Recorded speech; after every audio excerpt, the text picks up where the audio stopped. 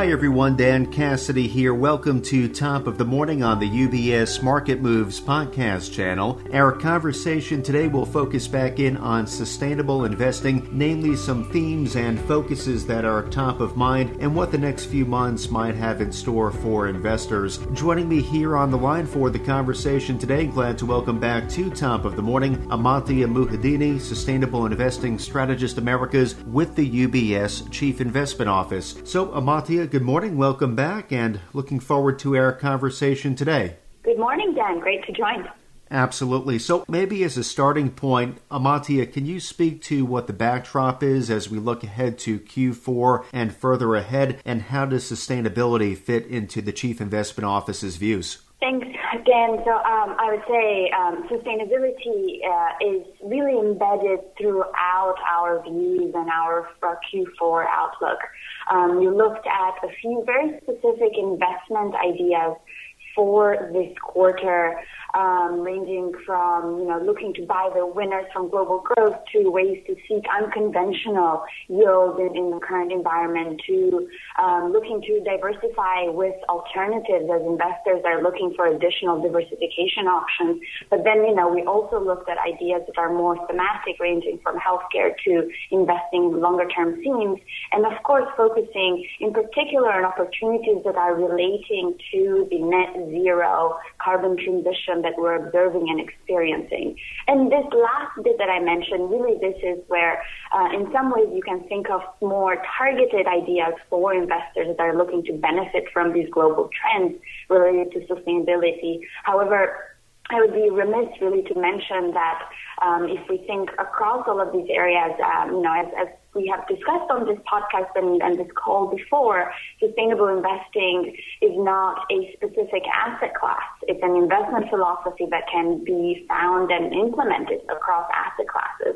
So as you're looking, for example, to alternatives and private market solutions as a diversification opportunity, you can also look for impact investing, for example, private equity as just, again, one example of the private market solution that would enable this additional diversification. So that's just one important point to note as we're here today to really discuss and dig into these opportunities related to net zero that we've observed. Appreciate that clarity, Amantia. Always helpful to reinforce those points, and that was a very helpful backdrop to begin the conversation. To your point, maybe we can take a few moments now to dive into some of these themes and focuses outlined within CIO's Q4 note. So there is a lot of focus on the reduction of CO2 emissions, and I know that attaching a price to carbon has been identified by governments around the world as perhaps a strategy for helping to achieve net zero targets. So, Amantia, what has been implemented on this front thus far, and are there any related opportunities to this that you can speak of?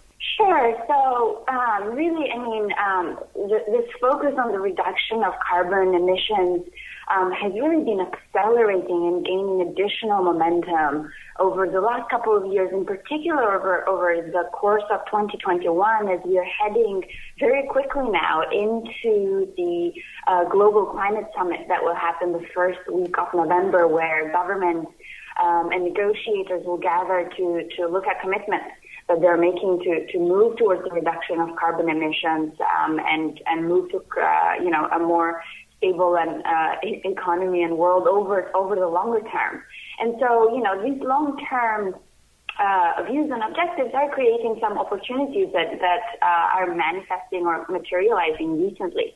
So you mentioned attaching a price to carbon as one strategy or one tool to help achieve net zero, which is being considered by governments from really across the world. Now, truly, this is one mechanism that would potentially help to achieve this target, and therefore we're seeing it being utilized across the European Union, where we've seen the most liquid and oldest carbon credit market, as well as across, China, where the national level emissions trading scheme for carbon credit really just came online earlier this year, but also here in the U.S. with the California and Northeast making two separate carbon credit markets. Now, I'm talking about carbon credit markets here. Let me take actually one step back and just for a refresher to get all of our listeners on the same page here. These carbon credit markets depend on cap and trade emission mechanisms. And under these systems, essentially companies need to buy emission permits, which sometimes are called carbon allowances or carbon credits. So those are the terms I'm using via an auction. Either they need to buy the carbon permit, which determines how much emissions they are allowed to release in the atmosphere within a certain time period in an auction, or they receive the permit for free, so to speak. It's allocated to them based on specific industry benchmarks that are determined by the regulator in sort of in the jurisdiction where they operate. So be it, they're operating in California, then it will be the California regulator. If they're in the European Union, it's the kind of broad EU Commission.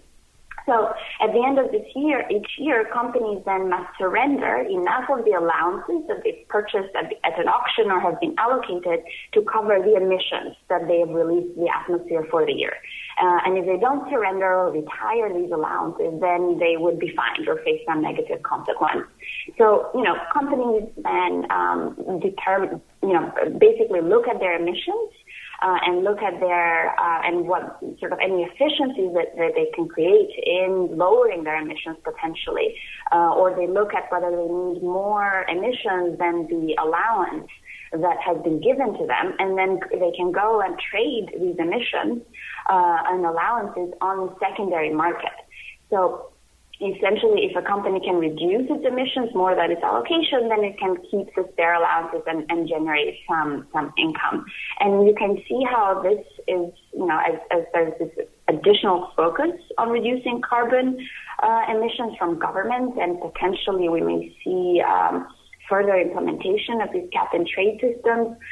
We see that companies that are more efficient at managing their own emissions are potentially, better positioned relatively to their peers to benefit from kind of this trend. So in other words, ESG leader type companies in regulated industries, as well as ESG leader companies that are looking to participate in these secondary markets as a way to decrease or kind of sell the carbon credits that they're creating through their operations, are the ones that we see opportunities for in the next for the Q4 outlook, but also beyond. The refresher on carbon credit markets was very helpful, and it's interesting to hear about developments overseas. I know you mentioned the European Union as well as China, including, of course, here in the U.S., and clearly plenty of opportunities to be had. Maybe we can pivot a bit, Amantia, to more thematic ideas, as you mentioned. Can you walk us through the clean air and carbon reduction theme from the Chief Investment Office, and maybe speak to the role that technology is playing here? Yeah, of course. So, that idea that we were just discussing is really looking across industries, in particular those that are more emission intensive. But we have identified other more thematic ideas, and one of them is clean air and carbon reduction, which is really related to, again, the same objective of moving towards the net zero carbon kind of transition, where we're seeing at least four areas that will benefit from this transition as they help reduce CO2 emissions. So one of them is, renewables and renewable energy, and in particular, as it relates to power generation, kind of benefiting from this additional focus on this topic. The second one is electric vehicles, and this is really to your point of how technology is helping both of these areas, helping create kind of cost efficiencies and economies of scale to create opportunities in both of these themes. A third one is energy efficiency for buildings in particular, another point of focus and opportunity to reduce emissions. And then finally, we see opportunities in hydrogen. So for utilization in particular across industry, transportation, and buildings for power purposes.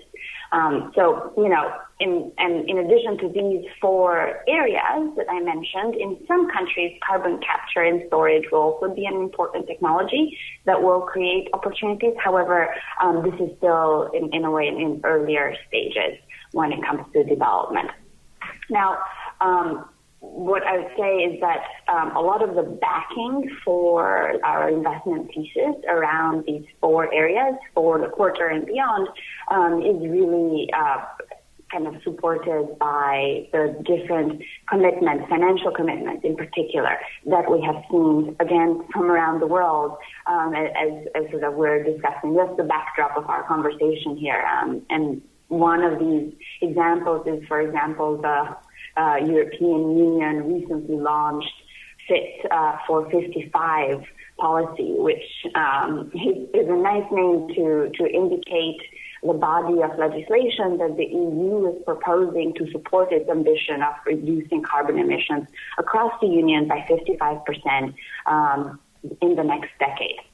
And really, this is creating opportunities for these type of green, so to speak, emission reduction themes that are related to clean air. As you mentioned a few moments ago, Amantia, early days for some of these technologies. So, of course, we'll be tracking the evolutions, though. Thank you for some color there on the clean air and carbon reduction theme. What about other solutions that can benefit from this focus on decarbonization? Maybe to that point, Amantia, can you tell us more about CIO's Green Tech Goes Global theme and maybe speak to some notable developments or pledges from around the world? Sure. So, really all of these themes are sort of come together and are in different angles of looking at a different but complementary set of opportunities here when it comes to this space. So, our Green Tech Goes Global theme highlights companies that will play a key role in the global energy transition.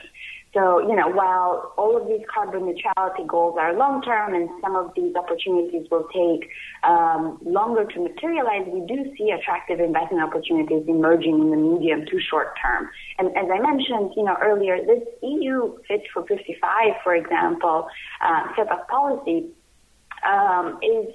is one that would, if approved by the European Union, create opportunities kind of now in the near term. And we've already seen benefits, of the announcement of these types of policies materialize in terms of the performance of our kind of specific theme. In particular, as we've seen it outperform global equities, since May. So we've seen this market kind of short-term, very clear opportunistic performance for Green Tech Goes Global.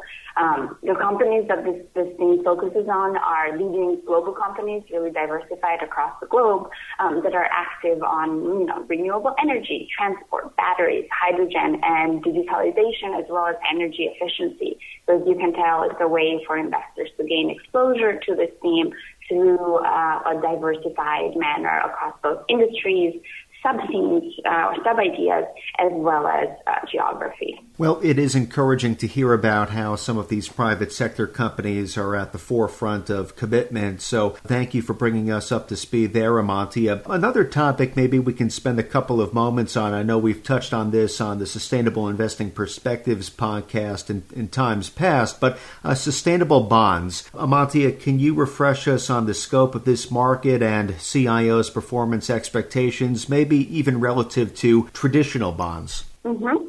Yes, of course. And you're right. We keep talking about sustainable bonds because as we look at, equity opportunities, there are many in sustainability, but we really should not forget that, as I mentioned earlier, sustainable investing is not one specific asset class, and there's potential implementation and opportunities there across fixed income as well. Now, when it comes to sustainable bonds, they comprise of green, social, sustainability, as well as sustainability-linked bonds. And they make up a universe of around $1.8 trillion, but it's certainly a universe that we're seeing grow rapidly. So supply continues to grow, as well as demand is steady and consistent for green bonds, as well as all of these other types of sustainable bonds. Green bonds, I just called out specifically, and these are bonds where the use of proceeds is used to finance projects that have clear environmental benefits. So, for example, companies will, or sovereigns, or any other market participants will go to the market to raise a green bond with the objective of supporting its projects around renewable energy, energy efficiency, or sustainable agriculture, just to name three as examples. What we're seeing about green bonds is that they currently make up the largest part of the sustainable bonds universe, with over $1 trillion of bonds that are labeled green having been issued already. And in terms of performance, your question, Dan, really, what in our view and our assessment is that sustainable bonds should perform comparatively to their traditional counterparts looking at sort of within the same tenure and duration. But given that we think that the sustainable bond market is able to deliver these returns that are comparable, we also think that, again, just like with traditional credit investing, when you pick the right names across both developed and emerging markets, and from diversifying across investment grade and high yield, you also have the potential to deliver outperformance compared to the market through these sustainable bonds, and therefore look for opportunities that can grant some forms of unconventional yield.